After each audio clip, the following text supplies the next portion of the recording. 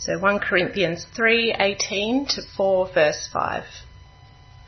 Do not deceive yourselves. If any of you think you are wise by the standards of this age, you should become fools so that you may become wise. For the wisdom of this world is foolishness in God's sight.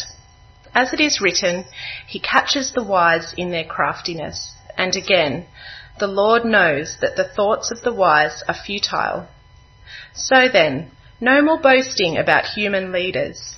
All things are yours, whether Paul or Apollos or Cephas or the world or life or death or the present or the future. All are yours, and you are of Christ, and Christ is of God.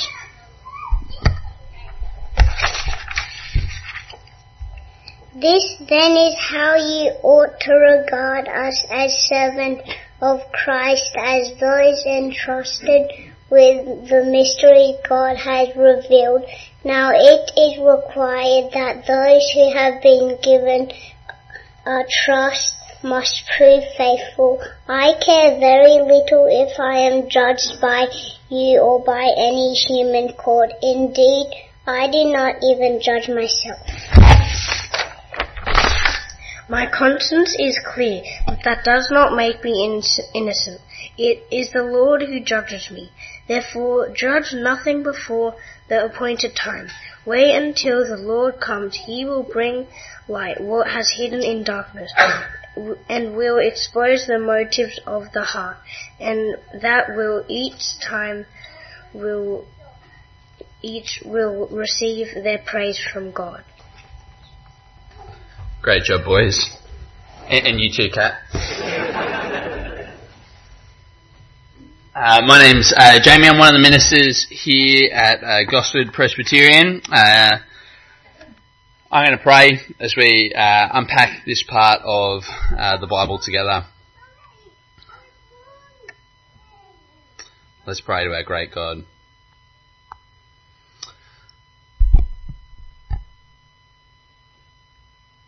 God our Father, we ask that this morning you might speak to and through us.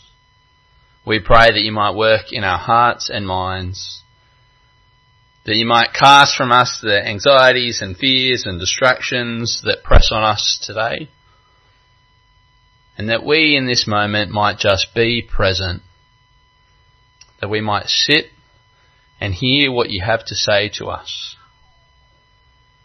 And we pray this for the glory of Jesus. Amen. One of the things that has confused historians and sociologists and anthropologists alike is really how it is that Christianity has become the major world religion that it is. And let me give you some comparison to kind of help bring light to why this is confusing. When Muhammad died, to contrast, when Muhammad died, he died at the age of 62, in his bed, surrounded by nobles and great warriors.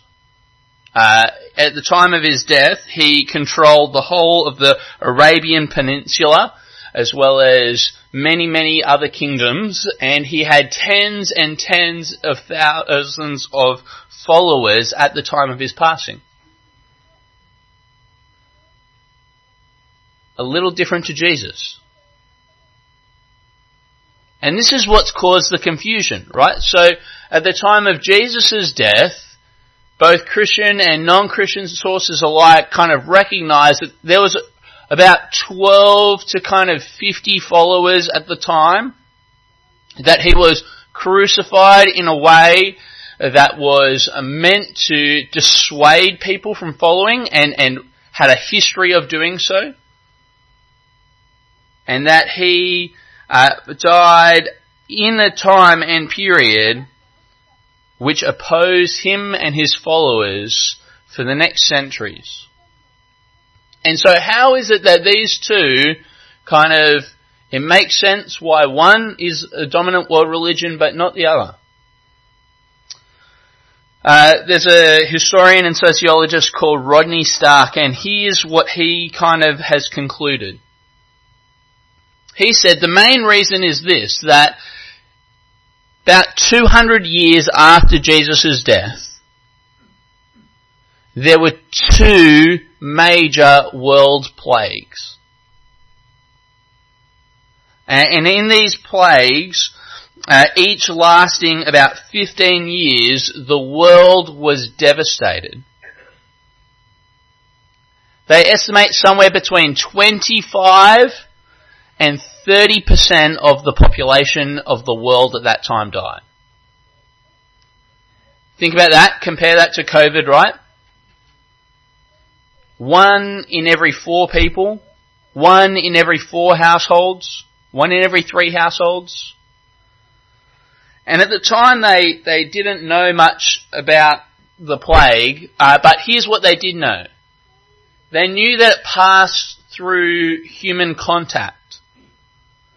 And so what happened was, when people got sick, men, women, children, even doctors fled. And so these were times where cities just completely evacuated. And everyone headed for the hills. In fact, we have accounts where young children would get sick or mothers would get sick and their families would just have to leave and abandon them. And in a time when everyone headed for the hills, the Christians at that time didn't. And it's really well documented that these Christians then cared for the sick, took care of them, changed kind of bedpans, hydrated them.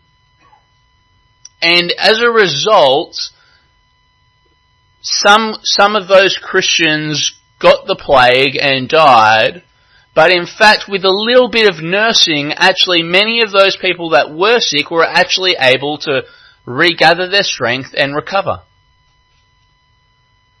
And the result was Christianity and the church exploded. In fact, Rodney Stark says this. He says, "It is not that they were braver or more moral than their pagan counterparts. Simply that they acted they acted in logic according to their own worldview." Here's what he says.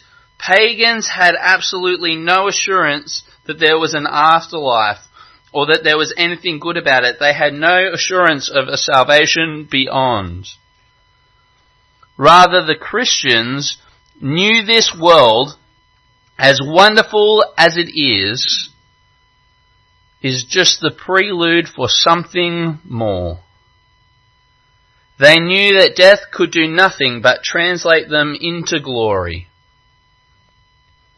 Isn't that a fascinating insight from a historian?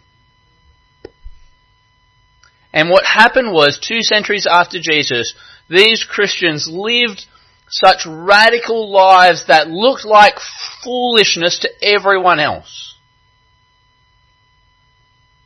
But it was wise in the eyes of God, and the church exploded. And so we get to verse 18. Verse 18, where Paul says to the Corinthian church, "If any one of you thinks that he is wise by the standard of this age, he should become a fool." That's a fool in the eyes of the world, so that he may become wise. You hear what he's saying? That if you really want to be wise in the eyes of God, it will mean that you become a fool in the eyes of the world. That to be wise in the eyes of God will mean that you live in such a way that looks foolish to everyone else who doesn't have that worldview. I have a friend who is a lawyer in a very prestigious law firm. I don't even want to know how much he makes in an hour. That would make me far too sad and miserable. But he, every Wednesday morning, gives up every Wednesday morning to teach a Year 3 class scripture. And the rest of his law firm think he's a joke. But here's my inkling. There's something in them that you kind of go, he's a joke, but there's something in that I admire. A fool to the eyes of the world, wise to the eyes of God. That we ought to spend our money in such a way that looks foolish to everyone else. Do you remember the story of Jesus where he talks about that the kingdom of God is like a man who stumbles across a field? And in the field, he finds a precious pearl. And what does that man do? Goes and gives up everything to buy the field. What do you think his family and friends are thinking? What's he doing? Throwing his life away. A fool in the eyes of the world, wise in God's eyes.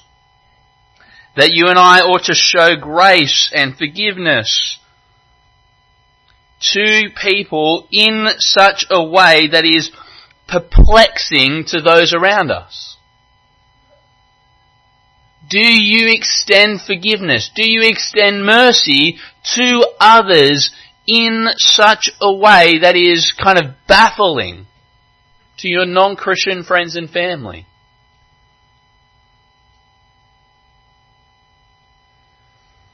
Do you spend your money? One of my other friends, her and her husband, they, all of their friends are paying off their home loans 10 years earlier than them. Why? Because they're not giving to church. But my friend, I won't say their name, my friend, her and her husband have gone, we are committed to being generous to our church, even if that means that we don't pay off our home loan at the same rate that everyone else does. One of my friends, Kat, I'll say her name, she is 40 years old now and she's never been overseas. You know why? Every time she saves up money and gets to that point where she is able to go overseas and goes, yep, I'm going to do this. Something happens at church and they're in need of money. And she goes, I can contribute to that.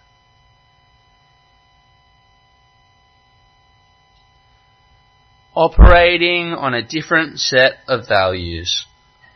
Foolish to the world and yet wise to God. Do I think my friend Kat, do I think my friend who's this lawyer, do I think that they will regret these things 2,000 years from now? Not a chance. And hear me, there is nothing wrong with going overseas on holiday. There's nothing wrong with having a nice car or paying off a house. There is nothing wrong with a fulfilling career. But we are given gifts in order that we might use those gifts in such a way that show others around us that these gifts are not our God, but that God is our God. God has given you money so that you might use that money in such a way that demonstrates to the world that money is not your God, but that He is.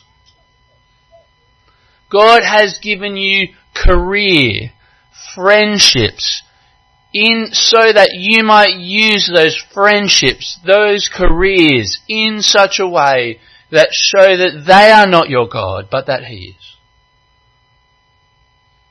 It has been said, we should not fear failure, rather we should fear succeeding at the things in life that never really matter.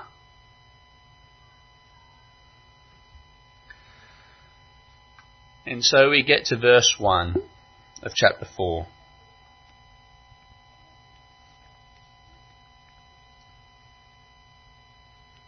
So then, men ought to regard us as servants of Christ, as those entrusted with the secret things of God. Here's what he's saying. In ancient times, it wasn't often the master of the household who would run the household. Instead, what they would do is they would get a servant, and that servant, that slave, would be the steward of the household. That slave steward would look after the master's finances, the master's property, the master's fields, even the master's own family. And at the end of the day, that steward would need to give an account to the master. And so here's what he says. Here's how you ought to think of us. Here's how you ought to think of yourselves as stewards, as servants of Christ, as those entrusted with what? The most precious thing God has. The message by which people might be saved and his own household. The secret things of God. And so he says, so now it is required that those who have been given a trust must prove faithful. And because of that, Paul says, I care very little if I'm judged by you. He says, I just don't care what you think. Not this, don't get this wrong. This isn't apathy about what people think. Paul cares a great deal about what people think. What Paul is saying is he doesn't care about what people think about him. And too often, if you are anything like me, my fleshly way is the opposite. I care more about what people think about me, and I'm willing to sacrifice what people think about the truth. That I don't have that hard conversation, that I don't confront someone, encourage someone, spur someone on. I just let people go. Why? Because I'm nervous about what they think of me. Not about how they're actually going, or how they're actually walking with God, or hey, they haven't been to church or youth group in 6-7 weeks. I should really just check in or make sure they're going alright, or I should say, hey, I'm concerned about where your heart's at, because these are the things I'm seeing you drawn to, and these are the things I'm seeing you prioritize over God, and I love you, and I care about you, and I don't do that. Paul says, I just don't care what you think about me. I care greatly about what you think. And too often we are the opposite. One of the things that only people really in this section of the church will know about me is that I am a terrible singer. I am a little. I've seen people here as we're singing and lifting praises to God, going, "Is someone stepping on a cat?" That's a little bit kind of my natural leaning. That's kind of what I like to lean into when singing. I'm just not a gifted singer, but I love to sing. Not the greatest mix, but here I'll tell you a story. I remember sitting next to someone and after church standing up and they turned to me and they said, man, worship sounds so much more genuine when it's coming from someone who's a terrible singer. Like, thank you.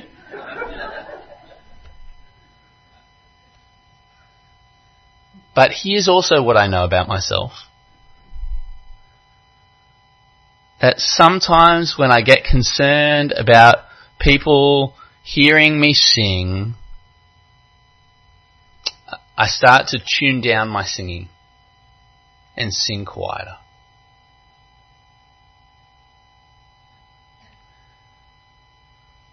And when I do so, I am not lifting my voice in praise to God, nor am I encouraging and singing those words to my brothers and sisters that need to hear them from another voice.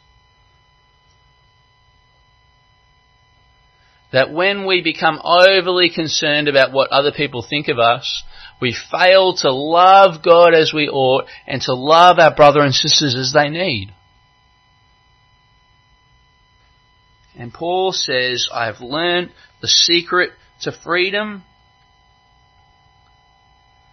And that is, I've been entrusted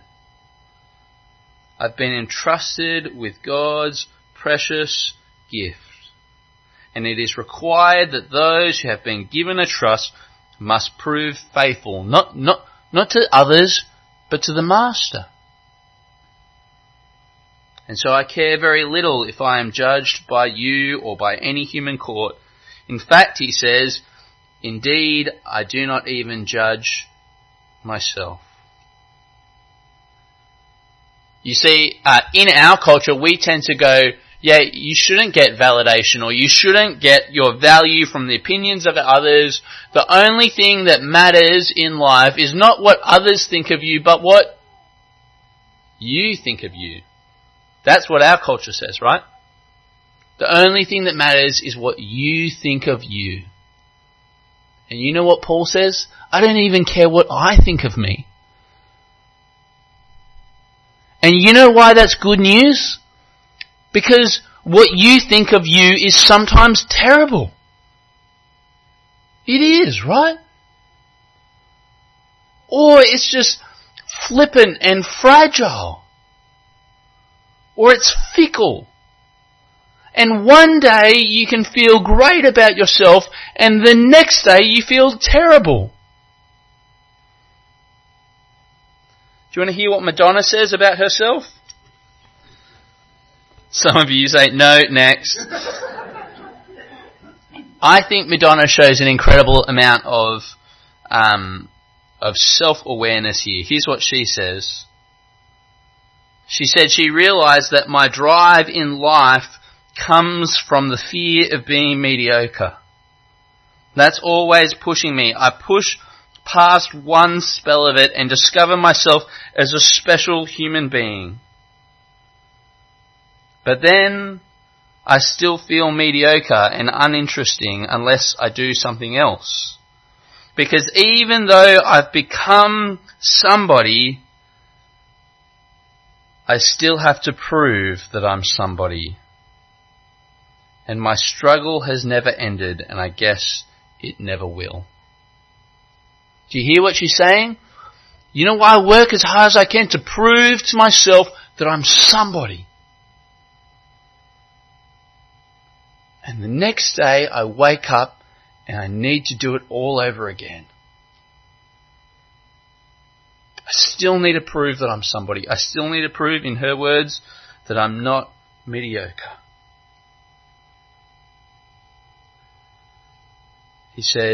Paul says, my conscience is clear, but that doesn't even make me innocent. I don't care even what I think about myself, for it is the Lord who judges me. And so he fixes his eyes forward to that final judgment day, to the Lord's judgment. And he says, verse 5, therefore judge nothing before the appointed time. Wait until the Lord comes. He will bring to light what is hidden in darkness and will expose the motives of the heart. And at that time, each will receive his praise from God.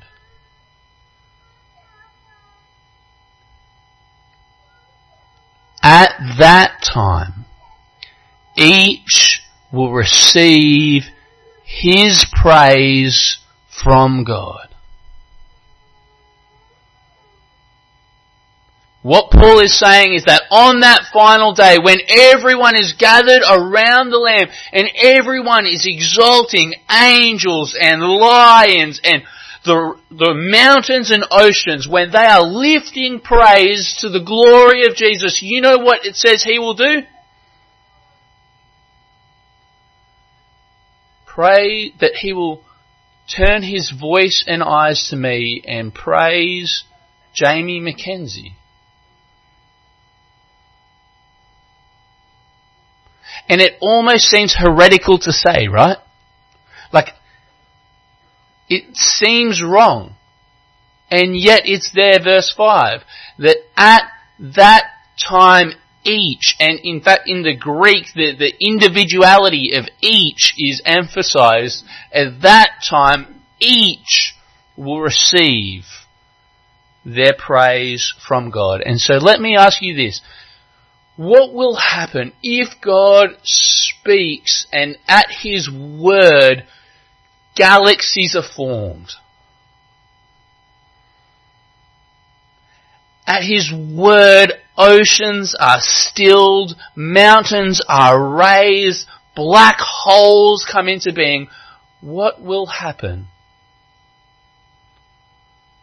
What will happen to my heart when I hear him speak words of praise to me?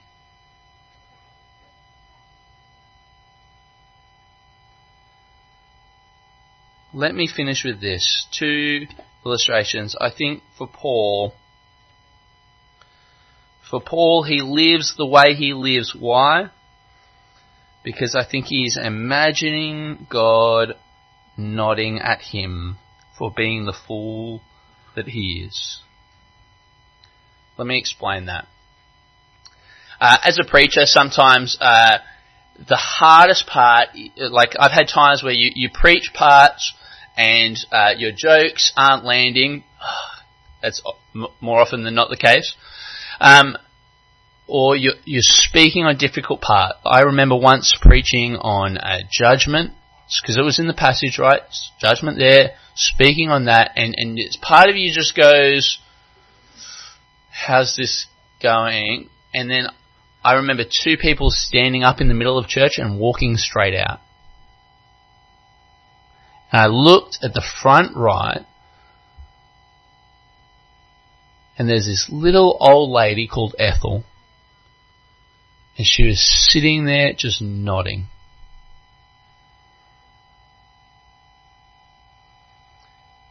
And there's something in that which just for me just start second guessing, and you see the nodder, and it just puts kind of fire in your belly, conviction in your legs. And that is what Paul is doing. As he is a fool for Christ. He's imagining looking up and seeing God, and while everyone else thinks he's an idiot, he sees and imagines God there nodding at him.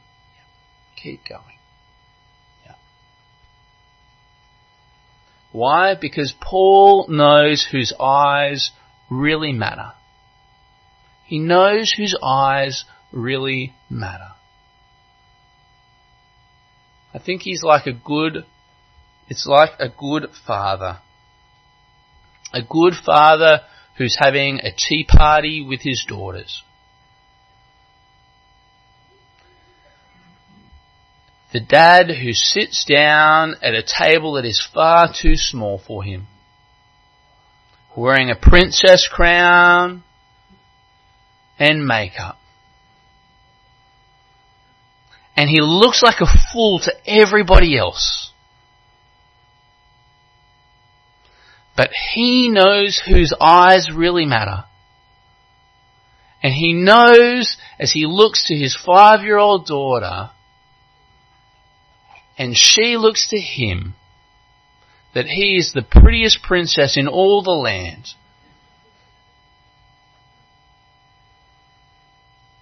And he plays to the audience of one, the one that matters. Let us live our lives doing the same. Let's pray. Our God and King, our Saviour and our friend, our Master who has entrusted us with the things of greatest importance. We pray that you might help us to live in light not of what others think, not even what we ourselves think. We pray that we might live in light of that last day, of the judgment to come, and of that final time when each who is proven faithful, the faithful fool for you, wise in your eyes, might receive praise from your lips. And we pray this for the glory of Jesus. Amen.